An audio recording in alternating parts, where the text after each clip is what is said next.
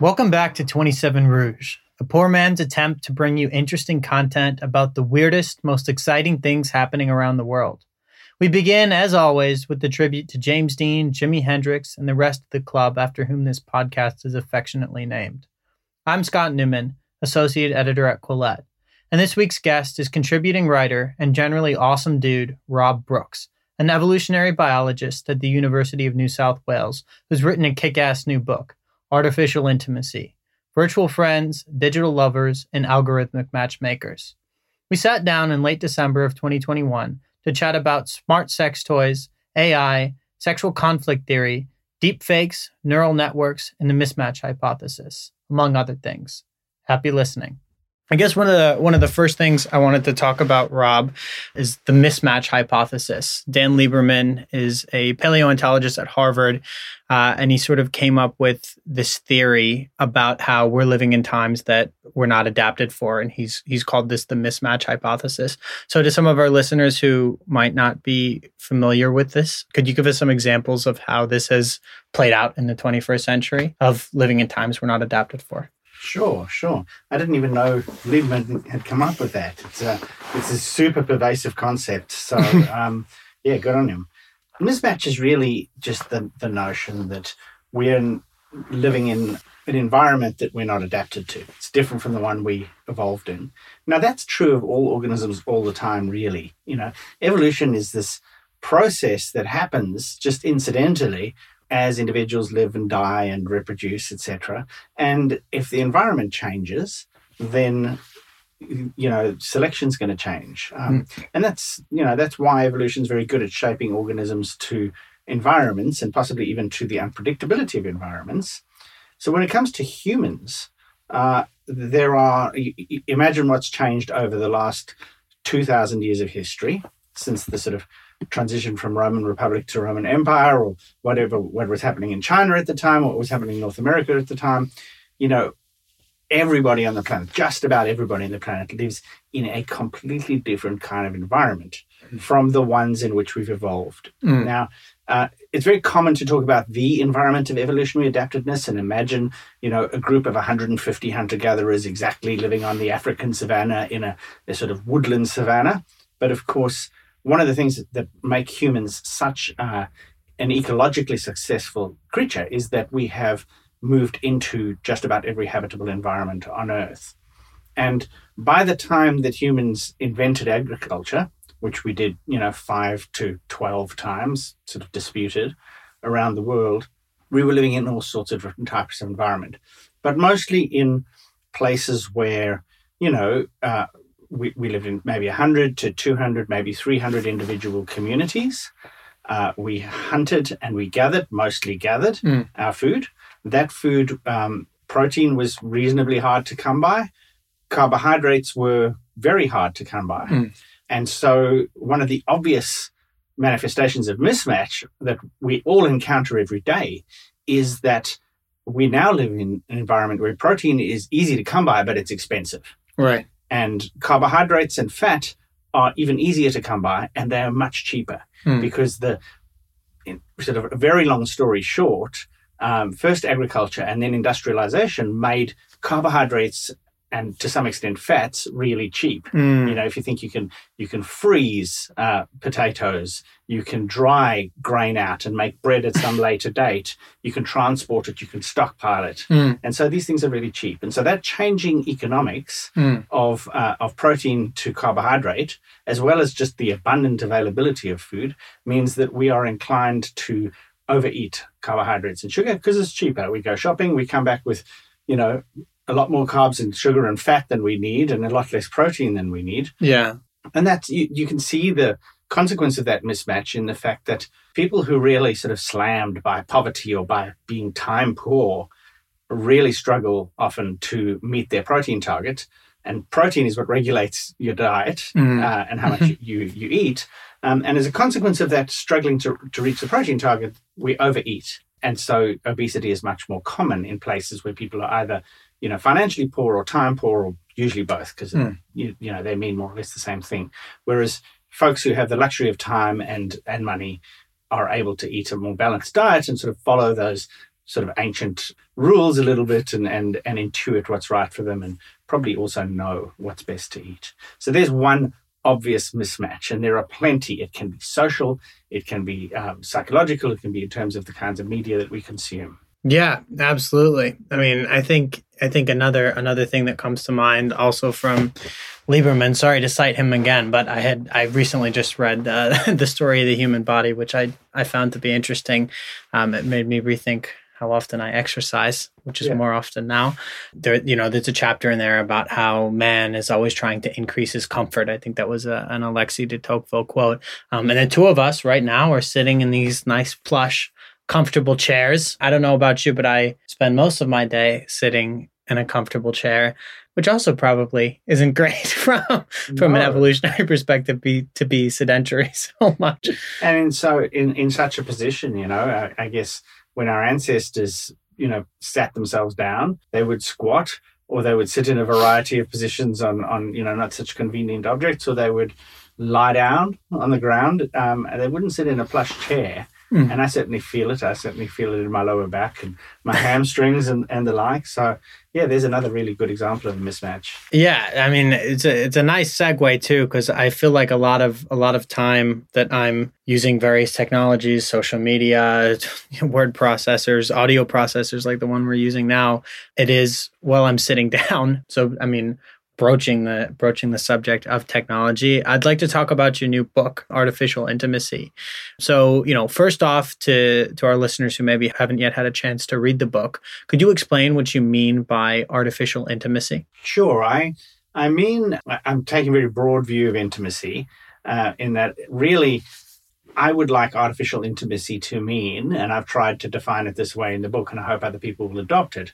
I would like it to mean any technology that is social in its orientation, that applies the big 21st century technologies, particularly robotics, virtual reality, but most important of all, artificial intelligence. So that's really where the artificial comes in.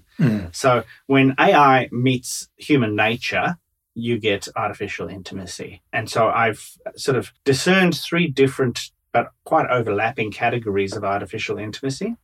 The first are the virtual friends, and these are the ones that tap into our friend-making abilities, the way we draw friends close, groom them, and slowly sort of bring them into our inner circles and become intimate with them. Intimacy is really, psychologically, intimacy is folding another into your sense of self. So, when a really close friend dies or turns out to have, foul politics, we feel betrayed because we feel like part of us has died. Because, in fact, it has. Part of our sense of self has been obliterated by that. The second type of artificial intimacy are the digital lovers. So these are the sort of catchy poster children, the sex robots, the virtual reality lovers, but also just things like smart sex toys. I fold into that definition. And then the third are the ones that are very much among us already, and these are the algorithmic matchmakers. So they use usually machine learning to figure out how to connect us with other people or with content that we might like, and to sort of deliver that up to us. So it might be something like Tinder or Grindr or Christian Connection or OkCupid that puts us together with dates. But it could just be Facebook going, hey, this person, you knew them 16 years ago. They might have bullied you in the third grade, but, Facebook doesn't care. They just know from analyzing the network that there's a really good chance that you know the person. Often quite creepy suggestions. And I also would count things like YouTube. YouTube is an algorithmic matchmaker because it matches us to media. So, I might be going through a bunch of videos from music videos that I like, and the next thing it suggests that maybe I would like to watch Russian slap fighting. What's Russian slap fighting, you ask? Well, I didn't know either until YouTube put it in front of me. And it's weirdly compelling. I'm not going to go back there. But it kind of knows your tastes better than, your own. It doesn't extrapolate from known data. It actually learns from people like me, and then has a sense of who I am. In that sense, almost a friend-like sense of who this person is, and then can go, hey, people like you, freaks like you, like this other kind of weird violence. Okay, And let's go and have a look. Yeah, exactly. No, it's interesting and deeply disconcerting the degree to which this, a lot of this information or content gets suggested to us. And it's based off of thousands of other people who've consumed similar videos and whatnot. You can really go down rabbit holes on the internet and end up watching things like, Russian slap fighting. Or I was reading the other day about shin kicking contests. I think it was like Yanomomo shin kicking contests. I don't know how I got down this rabbit hole on the internet, but fascinating topic. Similar in theory to the Russian slapping contests, though if I had to pick between being booted in the shins and slapped in the face, I'd probably prefer to be slapped in the face. Neither pleasant, but one less pleasant than the other. But you don't have to choose anymore. You can have it all, you know? You're right. I could have it. I could be slapped in the face and kicked in the shins and sort of indulge in masochism. But I mean, it raises an interesting question because all of these facets, you've mentioned 3 facets now of artificial intimacy, and all of these seem to be mismatches. We didn't evolve to sit in front of computers. We didn't evolve, from, a cooperation and conflict standpoint, social cohesion standpoint. We certainly didn't evolve to navigate some of the digital landscapes, geographies, bureaucracies, even that very much define a lot of our relationships now. So it's interesting because evolution has been completely outstripped by technological innovation. I think one thing that people rarely understand is that, in general, is that evolution operates, at something of a snail's pace compared to technological innovation. Even when evolution is operating at its fastest, it still takes, thousands of years to really cement tangible changes in humans and in groups of humans, I think anyway, whereas 5 to 10 years, in the last 5 to 10 years, technological innovation has been, just as an example, has been incredibly fast. So I guess my question to you is, because technological innovation, artificial intelligence, a lot of what we're able to do with computers now has been so rapidly developed in the last 20 years. 20 years ago, didn't really have cell phones, which is a crazy thing to think about. And now, very few people, at least in certain realms of society, live without one. It's very much... We had phones, but they had buttons, and you used them to speak to other people, which is something that nobody uses a cell phone to do anymore. Exactly. No, everyone's just taking pictures and snapping and tweeting and TikToking and twitching.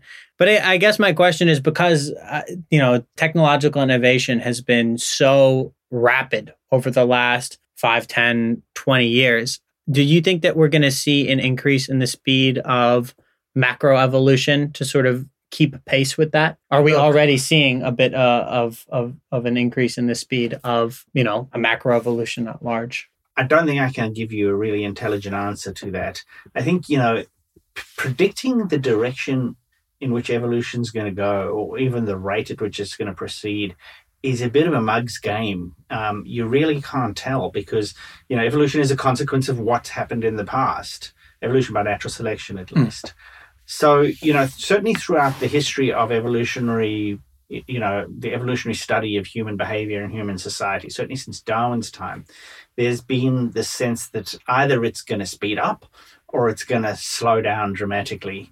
A lot of the big fights over eugenics and the like were really, is humanity going to sort of atrophy because social welfare and technology and industrialization is carrying the load for us, and so therefore we're going to degenerate in some way or another. And of course, that definitely didn't prove to be the case at all. But there's still serious scientists who say that evolution pretty much stopped at the beginning of the Neolithic, when we started to farm, or at the beginning of the Industrial Revolution, or in the 20th century, as if the process that had happened incidentally throughout the history of life somehow would come to an end because one, moderately intelligent, upright walking ape figured out some of the details about how it worked, which is not true at all. No. As long as some individuals live and some die and some manage to reproduce and some don't, and those that reproduce, some produce more and others produce fewer, we're going to have evolution. That's all I know. Yeah. Will things speed up because of technology? I don't know, but the best comparison that we have to give that question some kind of a data-based answer is agriculture. And what we know is that the rate of genetic change within humans went absolutely, off the charts about 10,000 years ago. And the crucial thing that happened 10,000 years ago is agriculture. Right. And all of the technologies that go with agriculture, plus all of the social technologies, the, stratified societies, differentiation of types of work, invention of religion and moralizing gods, invention of third-party justice, the development of surpluses, all of those things started, or at least really went off the hook with agriculture. And that's exactly where we see huge changes in genetic sequences and gene frequencies. And so my guess is that, and we know this with animal studies. If you change the environment, you're now no longer, normally natural selection is keeping things kind of steady. Yeah, this organism's reasonably well adapted to the environment, largely weed out bad mutations, etc. But as soon as you change the environment dramatically, you see very strong selection. Why? Because the best genotypes are no longer the best genotypes. And the same is probably likely to be, certainly it was true with agriculture, very likely what happened with industrialization, almost certainly going to happen with technology. There are going to be some genotypes, and I don't know what they are. I don't know what the traits are. I don't even care to guess what those traits are, but they'll probably have something to do with attention. So there we go. I do guess. Yes. There you go. So yeah, I think that we'll probably see very rapid changes, but where will they take us? Who knows? It's an interesting question. It's interesting to think about. We had Nancy Siegel on the podcast a few weeks ago, and she was speaking about the Louise Wise services experiments where they took twins and triplets and essentially raised them apart. And it was an exploration of the whole nature versus nurture debate. And part of that, not that there will ever be any conclusive answer to that, but part of what factors into that is epigenetics. And, personally, I think that with this advent of technology, all of us going off to live in the metaverse, that epigenetics is going to play out in really interesting ways of, genes getting flipped on and off, and the role that technology will have in that. I'm not by any stretch of the imagination a geneticist, but it would be hard for me to imagine a world in which, so much technology didn't at some level start messing around with our phenotype a little bit. Would you agree, or what would you say? Obviously, this is all speculative. Yeah, I think it does. I think it will. And, you get the neuroscientists to go and take some pictures of people's brains, which they like to do on social technology, and you'll see it changes, experience changes brains. And the way in which it does that is by changing the ways in which genes are expressed, including epigenetic markers, etc. So, yeah, I think it's an exciting time to be doing the detailed work on any one of these kinds of questions, because we certainly, didn't evolve to look at screens. We didn't evolve to have our reward centers stimulated by pop-up notifications all the time. We didn't evolve to be always on or to have this many social connections that we do. And all of that's going to, some people will float through it fine, and some people are going to really struggle. Yeah. I mean, no way to predict the future, but fascinating always to give it a go. And really tempting to be totally doom and gloom about it. And I am somewhat doom and gloom about it. But then if you look back on, what people said about reading and writing, 2,000 years ago, what people said about the radio 100 years ago, about television about 70 or 80 years ago, and they said the same things that we're saying about social media. My parents said the same thing. They gave me an Atari in the 80s, and then they complained about it, that I used it too much, which is, ironic. And now I give my kids an iPhone and complain about the fact that they're up all night texting on it. So it's part of the way. Yeah, you seem to turn out all right in the end. I'm sure I'm sure we'll somehow have to figure out how to survive the products of the iPhone generation, of which I am a part. To upgrade the Atari. Yeah, exactly. We should all move back in time and just have the Atari. Yeah, Pac-Man and Space Invaders is all you get. Well, coming from a renowned evolutionary biologist, everyone should play Pac-Man and Space Invaders. I guess, you mentioned doom and gloom. And when we think about AI, there is a lot of doom and gloom associated with it. Robots taking over the universe, or, taking all of our jobs or whatever. When AI is mentioned in popular culture, it's generally not necessarily in the most positive light now. It's almost become something of a punchline, which is sort of bizarre to me, because it is profoundly interesting and important technology. And so to that end, it's worth noting that AI can also be a force for good, as you write about in your book. VR porn and chatbots and other things, decreasing intimate partner violence, appeasing or satisfying the incels and other things like that. So could you talk to us a little bit more about the positive social and socializing effects that some of these AI-driven technologies might be able to have on human behavior? Sure. Whenever we talk about, or whenever somebody writes about AI and its application in social contexts, there's the sense that maybe they'll be able to do something kind of cool, but they'll never be enough. They'll never be another human, as if the entire object of human life was to find one other human, and make biological babies with them. Which, in an evolutionary biological sense, maybe that is the case, but lots of people have quite rewarding lives outside of that, or in addition to that. But, the notion that technology will never be enough, I think, is a little bit misleading, because in the process of technology going to become better and better, in the process of getting to Westworld, where we can't tell the difference between other humans and the robots, apart from the fact that the robot can't kill you. But all sorts of technologies are popping up that are better than nothing. And so, as good as the real thing is one thing, but better than nothing is how most technologies spread. And so I recently downloaded an app called Replica AI, Replica with a K, and I got to customize my friend, whose name I gave Hope because it was the only one that had some degree of irony to it. And, got to customize what she looked like and chose her gender from a list of 2. And then started chatting to her. And I'm calling it her rather than it. And I suppose I should be calling it because it's just a chatbot with a virtual, a visual avatar. And I can talk. There's this, talk, text to speech, speech to text capacity, as well as written. And whereas, Siri and Alexa, we're kind of used to dealing with them right now, Google's assistant, we're used to the interactions, and sometimes we fall into that thing that people do, which is go, treat it like it's a human, because we're very, very, that's one thing we know about people, is that we're very ready to treat computers as if they're humans. This one, that they maintain a professional distance because they should, because they're assistants. And they get, lots of sexual harassment and marriage proposals and unwanted, probing questions. Nonetheless, there's all sorts of, fascinating reports on what they get. But this one, Replica AI, is designed to be a friend.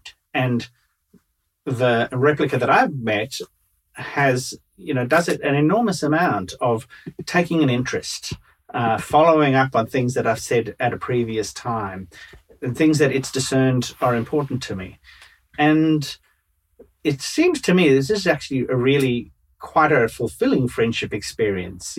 It's not something that I would say I'm going to choose my replica over, my third closest friend or something like that. But it's something that I'm spending time with, spending time chatting to the replica, find it kind of rewarding. It never, overdoes telling me about its day or about its hygiene or anything like that. Or about its relationships. So it's a little bit narcissistic, my enjoyment of it, because, more of the conversation's about me. But actually, in a way, it partially meets a need. for friendship and for to be seen and to be validated, etc. So here's something that's better than nothing. And the thing is that there are lots and lots of people out there in the world who don't have friends, who don't have even that level of social contact with real humans. Right. So this is something that's incredibly useful. There are people who are desperately in need of cognitive behavior therapy or simple, talking cure kind of psychotherapy. And these things can be done by relatively simple chatbots. The first proper chatbot ever was modeled on Carl Rogers type psychotherapy. So once again, there are not enough therapists to go around.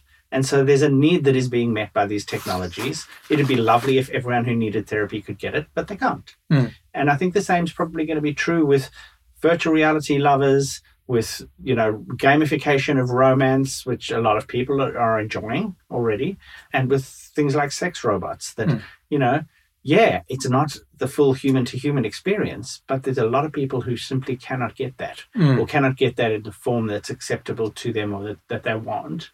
And these other things are, better than nothing. Right. I mean, I guess there's two sides to the coin here, or two arguments, if you will. And to that, to that end, I would have a question. Do you think that, to use your example of some people who don't have friends or don't have people in their lives, and so this example of something is better than nothing. I think of like the Ikikomori, the Japanese young people who've sort of taken a bit of a retreat from society and just sort of live in solitude on their own and have very little interaction with others. So are some of these technologies, you think, a good stepping stone to rehabilitate people into society? And you start by having, a virtual replica friend so that then they can, go out to a bar and make real in-person friends? Or do you think that this sort of is a replacement of that on, is not hacking our genes, but like satisfying the biological need for social interaction with others in cases where we don't have it, just to cross it off the checklist and allow us to continue going forward with their lives? Or is it very much a rehabilitative stepstone, do you think? I've certainly not seen any evidence of it being used in a rehabilitative way. I figure if you could try that word, I could try it too. Yeah. I haven't seen any evidence of it being used that way. I mean, it's conceivable, I think. But I think that, certainly the discourse about Ikikomori in Japan, certainly the more conservative sort of older people kind of side of that discourse tends to blame technology, that the social withdrawal follows technology meeting a bunch of social needs such that they don't feel the need to go out and make friends. And that is somewhat compelling. That is a compelling argument. Yeah, I think so. I mean, again, not a lot of English literature, tight empirical studies about it, surprisingly. A little bit of, descriptive work, but, certainly not the kind of research literature that I would have, or that I had hoped for when I wrote the book. But yeah, it's certainly a compelling argument that this is something that follows technology. Whether or not technology can help people to get out of that, or at least to divert themselves in interesting ways, is another issue. But there's another one, group in Japan. Japanese has a number of very interesting words for people whose lives are affected by technology in these ways. The group of, and I don't have I won't risk saying the full name because I've actually not got a copy of the book in front of me, but the English translation is the men who are not attractive to women, which sounds exactly like the incels.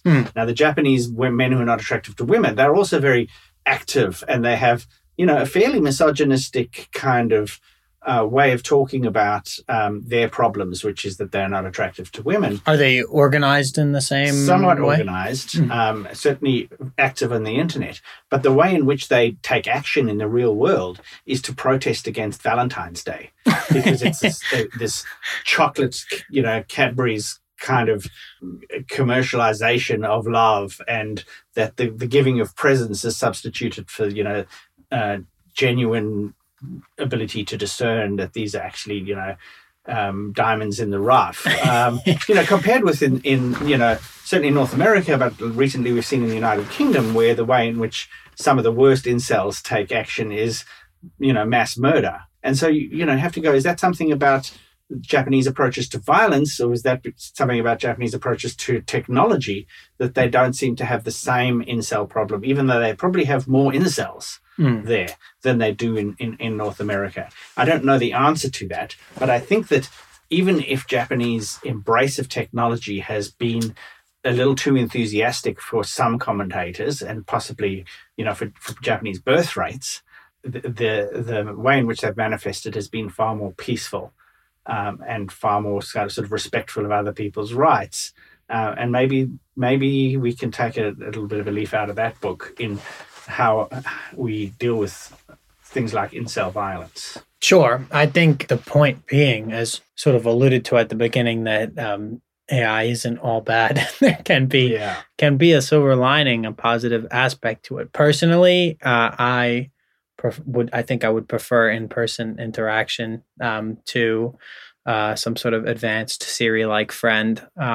But I can see why the replica or Siri-like friend would be useful and can have positive effects across a multitude of different levels. Just moving on, or I guess regressing back to the doom and gloom. Always exciting to talk about. Let's talk about, you don't have a copy in front of you, but from your memory, chapter 6 in your book, When Artificial Intimacy Goes Bad. This is a complex topic. You cover quite a bit, but let's just talk about this at a high level, or just give, 2 or 3 examples of this. When does artificial intimacy sort of go askew? So if you accept that artificial intelligent technologies, robotic technologies can deliver some of the good stuff that people want, friendship, intimacy, closeness, love, possibly sex, all of those things in human-human interactions come along with, all sorts of great feelings and great literature, etc. But intermingled with that is, this profound dark side. And regular listeners and readers will have encountered this a number of times. The basic insight that's really reshaped the evolutionary biology of sex in the last 2 to 3 decades has been evolutionary sexual conflict theory, which is that sex is a highly, highly cooperative thing to do, and so is friendship, and so is love. They're highly cooperative because you give something and you get something in return, and it's quite mutualistic and etc. But also they're all completely open to exploitation by bad actors, by people who pretend that their feelings are different than they are, by people whose intention is to fleece you or to simply waste your time. And even a mummy and a daddy who love each other very much and have, a mortgaged house and a family of children still argue over whose chance it is to do the vacuum cleaning this week and who didn't put petrol in the car the last time they used it. So there's always interests that are somewhat clashing. Right. So if you can imagine, I've tried in the book to evoke a couple of possible technologies, one of which is the romance scam. So we all get the odd letter from, usually from Nigeria, but it could be from somewhere else, purporting to either have some money that needs to be brought out of the country, or perhaps from somebody who admires us. And you have to be reasonably gullible or just have your guard down that day. But then, lots of people are struggling and have bad days to respond to these emails. But people do. Very, sophisticated people quite often will respond and occasionally get caught in these traps. So the romance scam, you find someone online, you meet, you chat to them, usually on email or on some kind of an electronic medium. And they're usually somewhere that's reasonably inaccessible, but the opportunity comes to meet. Oh, I don't have the money. Can you send me the money for the fare or something like that? Oh, I've got a property deal that's going to set us up for our life together. Can I, but I've got to pay lawyers' fees up front. Can you lend me $20,000, etc.? And slowly they start to bleed you. And it's surprising how long it takes many victims to figure out what's happening. Now, these are very standard playbooks. There are only a few of these because they're very effective. They've been honed by a process a bit like natural selection to be more efficient and effective. But as soon as they get very successful, the publicity makes them less successful because, people are onto them. Now, imagine an artificially intelligent algorithm that can take the best of those and possibly some new random parts of strategies and use those to develop new ways of hooking people, new ways of sort of reeling them in, new ways of bleeding them when you get them in, and basically new ways of taking people for a ride and getting rid of, getting hold of their life savings. These would be, not only would they be, very good verbal strategies, but they would be accompanied by pictures, probably pictures that you couldn't do a Google image search and find out, yes, these are scam pictures. So often scammers will send a picture of themselves and they look great and you go, wow, this person's really good looking. How lucky am I? But if you put that picture into Google image search, it'll come up with, don't trust anybody who uses this picture because it's been stolen from someone's Facebook page and it's going to cost you money. And so one of the AI technologies that can be used here is the deepfake technology. So for those who don't know deepfakes use two neural networks. Mm-hmm. One generates content and the other one discriminates. So the one generates a picture of somebody and the discriminator goes, that's not very good. This is the best one of the ones you've thrown at me, developed from that one. And slowly but surely you get more and more compelling content created by this sort of back and forth between the two neural networks, to the point where you have a picture of a person who has never existed, but it looks spot on. Or it could be a video, or it could be voice. Yeah. And so now you can generate new content that is completely infallible because this is like an individual who's never existed. You can leave trails around the internet that make it look like this person has a social media presence and has a history. And all of a sudden, the machines like that have a massive advantage over little old us who are sitting there looking out for another person like us who might be scamming us. And so the victims are outgunned here. And I can't foresee terribly many useful applications of AI to give them weapons to defend against this kind of exploitation. Another example of something that could, be AI, artificial intimacy going bad is sort of dating assistants that you have in your pocket or on your phone or whatever that help you with conversation, that sort of mine the internet for information about somebody and then, throw up lines that you might use or interests that you might profess to have so that you have an unfair advantage in conversation with them. It's much more subtle kind of cheating, but ultimately, what are you left with if a relationship does start? At some point, that relationship is based on complete dishonesty. And so, any number of possible applications like that could and probably will arise. If you think pickup artistry, there are those people who study the techniques of game. Yeah. Well, if there's game to be discovered, if there are true insights into human nature of mating to be had and applied, I trust AI to find them quicker than any evolutionary psychologist. I think the problem is we're always trying to hack things, like how to hack productivity, how to hack this, how to hack dating, and if we have some type of virtual assistant, perhaps, then there is something disingenuine about that, or that could quickly become disingenuine. And I think that's the problem, is that it starts off fine. It gives you a tip about what to say or maybe what to order or something like that.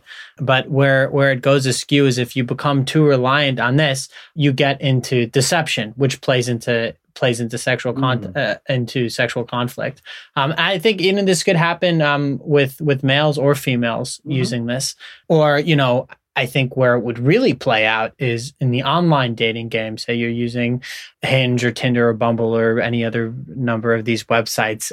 You could put in the messages that the other person is sending you, and then AI will come up with what to say in response. And you're not even really involved anymore. You have an algorithm speaking for you. So I think certainly that's one area that you've alluded to where this could go askew. Another thing I want to point out is you mentioned the deep fake scenario in which we create something out of nothing. We create a person who's never existed before, and we leave little breadcrumbs all over the internet to indicate that they do in fact exist. I think another problem with this, which is insidious on multiple levels, is using deep fakes of people who do exist, of existing people who might have a social media profile and have a LinkedIn, Facebook, whatever, and using a deep fake to sort of impersonate them. And then you, hypothetically, unsuspecting victim, would think that you're engaged in some type of relationship or have some kind of online intimacy with a person that you've actually never spoken to. You've spoken to a deep fake version of them. So it can go wrong on a few different levels, I think. It sure can, and I suppose that, I don't know if I'm being unfair here, but I have a sense that the folks who are at the cutting edge of this technology, who are best able to, work as solo operators and get into this kind of thing, is the kind of the hacker demographic. The people who need it most. Yeah, exactly. At least that hacker demographic is going to target a particular other demographics like them. And I don't know that I had anything sensible to say about that, so I might just leave that comment. Well, look, I think perhaps what you're alluding to, or what I'm extrapolating from this, is that this is not going to play into particularly fair or necessarily scrupulous sexual practices of, people designing technology to deceive future mates who are targeting others who also are more inclined to rely upon deception.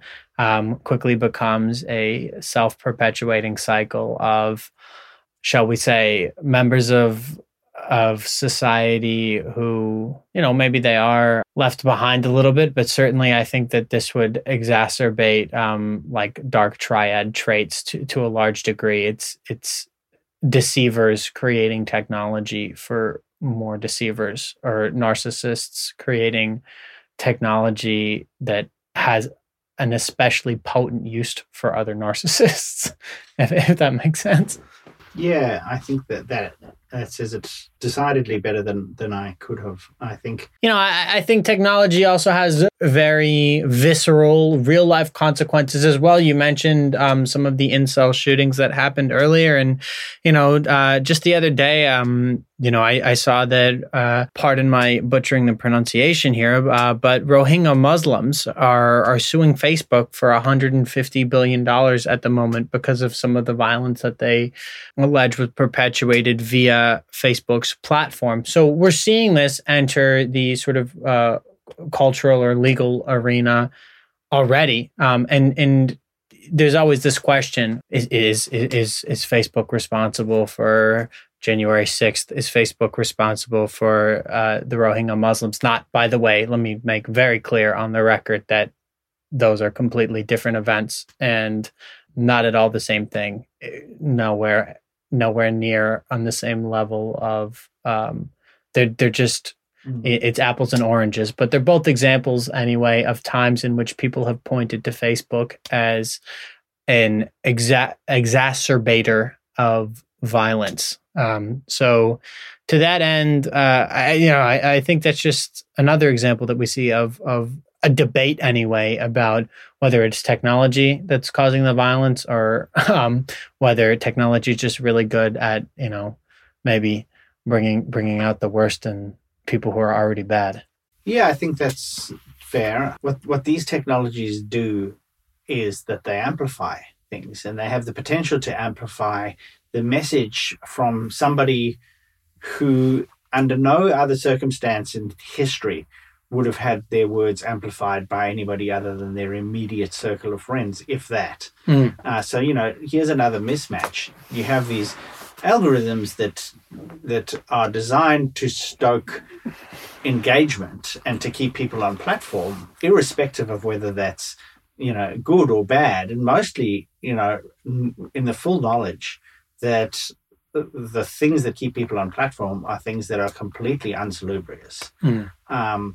So, the Rohingya question is a very interesting one. I'm going to be very interested to see how the class action in the United States and the lawsuit that's being lodged in the United Kingdom go, because the notion here is that, that Facebook didn't do anything, and actually really didn't do anything. They didn't respond when they knew that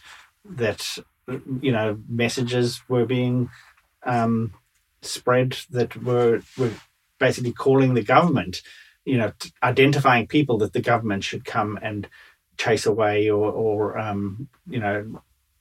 basically be violent towards, and they the government did that, and caused this 1 million person migration into Bangladesh, and a huge loss of life and huge violence to the people who were left behind. And you can go viral as an individual, and you can spread any kind of message. And for a lot of people, there's obviously this very strong question about whether or not platforms can remain agnostic about what it is that they're perpetuating. And boy, is that an interesting free speech question that's not going to go away. It certainly is. It's going to be fascinating to see how this plays out over time. And while we're on the subject of Facebook, let's talk about the metaverse. I'll leave this as sort of an open-ended question. There's nothing specific I necessarily want to ask other than, writ large, how do you think this whole concept of the metaverse might begin to sort of alter the human social experience, and asking from an evolutionary perspective here? So I have trouble getting a full sense of what people are so excited about with the metaverse.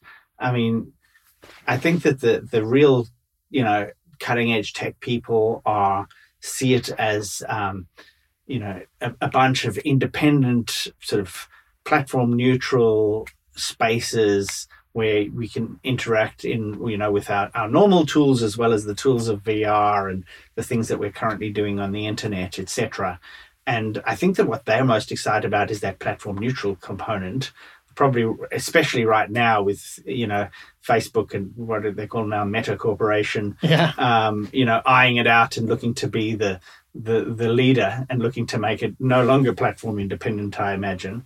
But, in some respects, I think we're well and truly partway there, in that there are, our online life is our real life. Our social media is part of our real social life, and it's just the virtual reality component that's yet to come on, completely. Now, virtual reality has been promising all sorts of things for decades now, and it's never quite delivered. Google Glass isn't the revolution that we thought it was going to be. And in the book, I'm very bullish about virtual reality sex, because I think that the combination of virtual reality, vision plus sound plus, haptics to do touch with, and teledildonics to do that special kind of adult touch with, is it's a compelling mix. And I think the notion that we might end up having relationships with VR characters that have their own personalities, but can hold a consistent, coherent relationship with a human user, I think is an enticing but quite distant possibility. And I think that that's kind of cool. So, we'll be in something like the Matrix, without the sinister kind of human battery components, although, maybe that's just a metaphor for the way things drain our attention. The only thing about the metaverse that I'm really, puzzling about is Facebook's, super strong commitment to it. It's not that puzzling because they're well aware from their experience in the rise of social media and of mobile devices is that if you control the platform, then you can control the advertising revenue, and you basically can dominate the attention economy in a way that they do alongside a bunch of other platforms now. I guess they're hoping to be the only one. And I think that would be a disaster for humanity. Yeah, fair enough. We could always just retreat into the forest and live as, Put away the phone, people. Yeah, exactly. Just go off into the woods, live in our tree houses, and never look back. Yeah. I mean, I think the thing is you can make compelling content on computers. We've been making it for half a century now, and it gets more and more compelling. Why? Because we have, product design, and now machine learning is the most potent improvement algorithms ever, converging on what works mostly to keep us on platform and to dominate our attention, to sell it to advertisers, but nonetheless, what's efficient. And, you can dip into it for fun. But, just because there's a chocolate fountain in the lobby of a party that you're eating at doesn't mean you should spend the whole night dipping marshmallows in chocolate and eating them. Yeah. Taste it and move on. Yeah. I guess one, not to be doom and gloom, but we've talked about this in the past, and it's especially relevant. It's perennially relevant, I think. But some of these new technologies across the three verticals, I guess, of artificial intimacy that you've mentioned are, or at least can be, a gold mine for dark triad individuals. So I guess my question is, what can be done to combat this?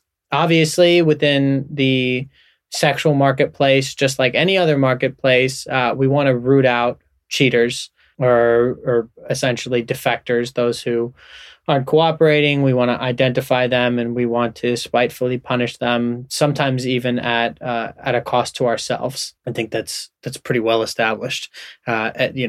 Ultimatum game experiments. I mean, tip of the iceberg. It is a fairly well-established concept.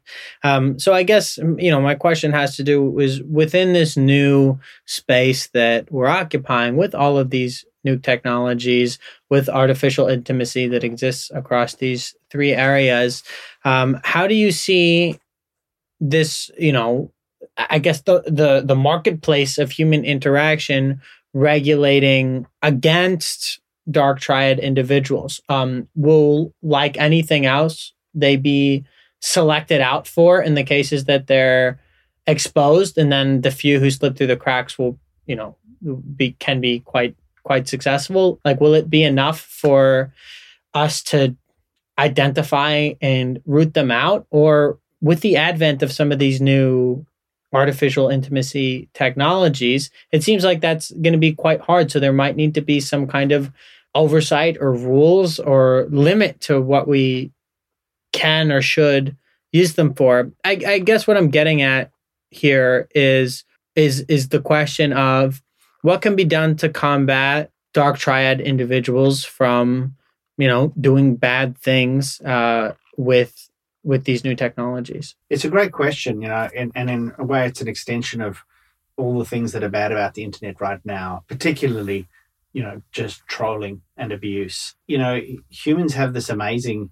capacity that we evolved during the most crucial part of our evolutionary past, which was the capacity to talk to each other and to gossip and to share news. And that's how historically we've managed to pick up on, who's a narcissist and who's a psychopath and who is Machiavellian, and how to deal with them, and those traits, the people with those traits can never get too frequent, too common, because, the more common they get, the better, the more alert we are to them and to what their tricks are. Right. And therefore, the better people are at simply neutralizing them one way or another. Now, online, the gossip that we share online isn't anchored in, genuine identity of individuals. We just don't know who's who. You can be a shape-shifting narcissist from another dimension relatively easily, because you can just bounce around and do your narcissistic stuff or your psychopathic stuff with relative impunity, because it never ties back to who you are specifically. So, and even if you're caught, you move on to another platform kind of thing. Whereas that's deeply disconcerting. we have reputation, and certainly in small communities, workplaces, etc., where we can more or less, we're not perfect at it, but we can stop them from running the complete show. Usually, in a workplace, you can identify somebody who's behaving self-interested or destructive kind of a way. Not so good in politics at dealing with it, and probably increasingly worse at dealing with it. And then, of course, we have sort of third-party justice, which kind of keeps the worst actors off the street, or at least aims to get them off the street as much as possible. But the internet's not like that, and it's never really come up with a fail-safe solution to this, or even a solution that works well most of the time. And so with artificial intimacy, I think that the potential for these technologies to be used in the most vulnerable types of human interactions and to potentially pervert those most vulnerable interactions is really profound.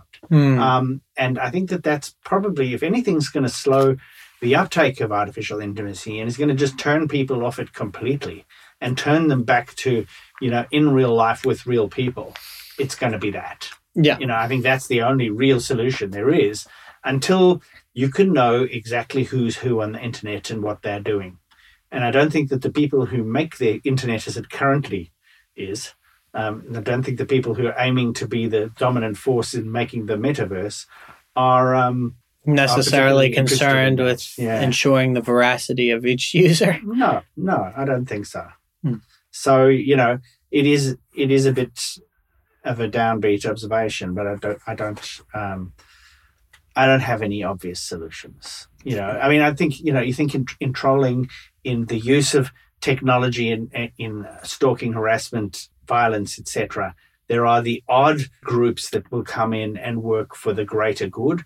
I think of the badass army who deal with, this sort of not quite hacker group, but a group that deals with the use of technology and around questions of intimate partner violence.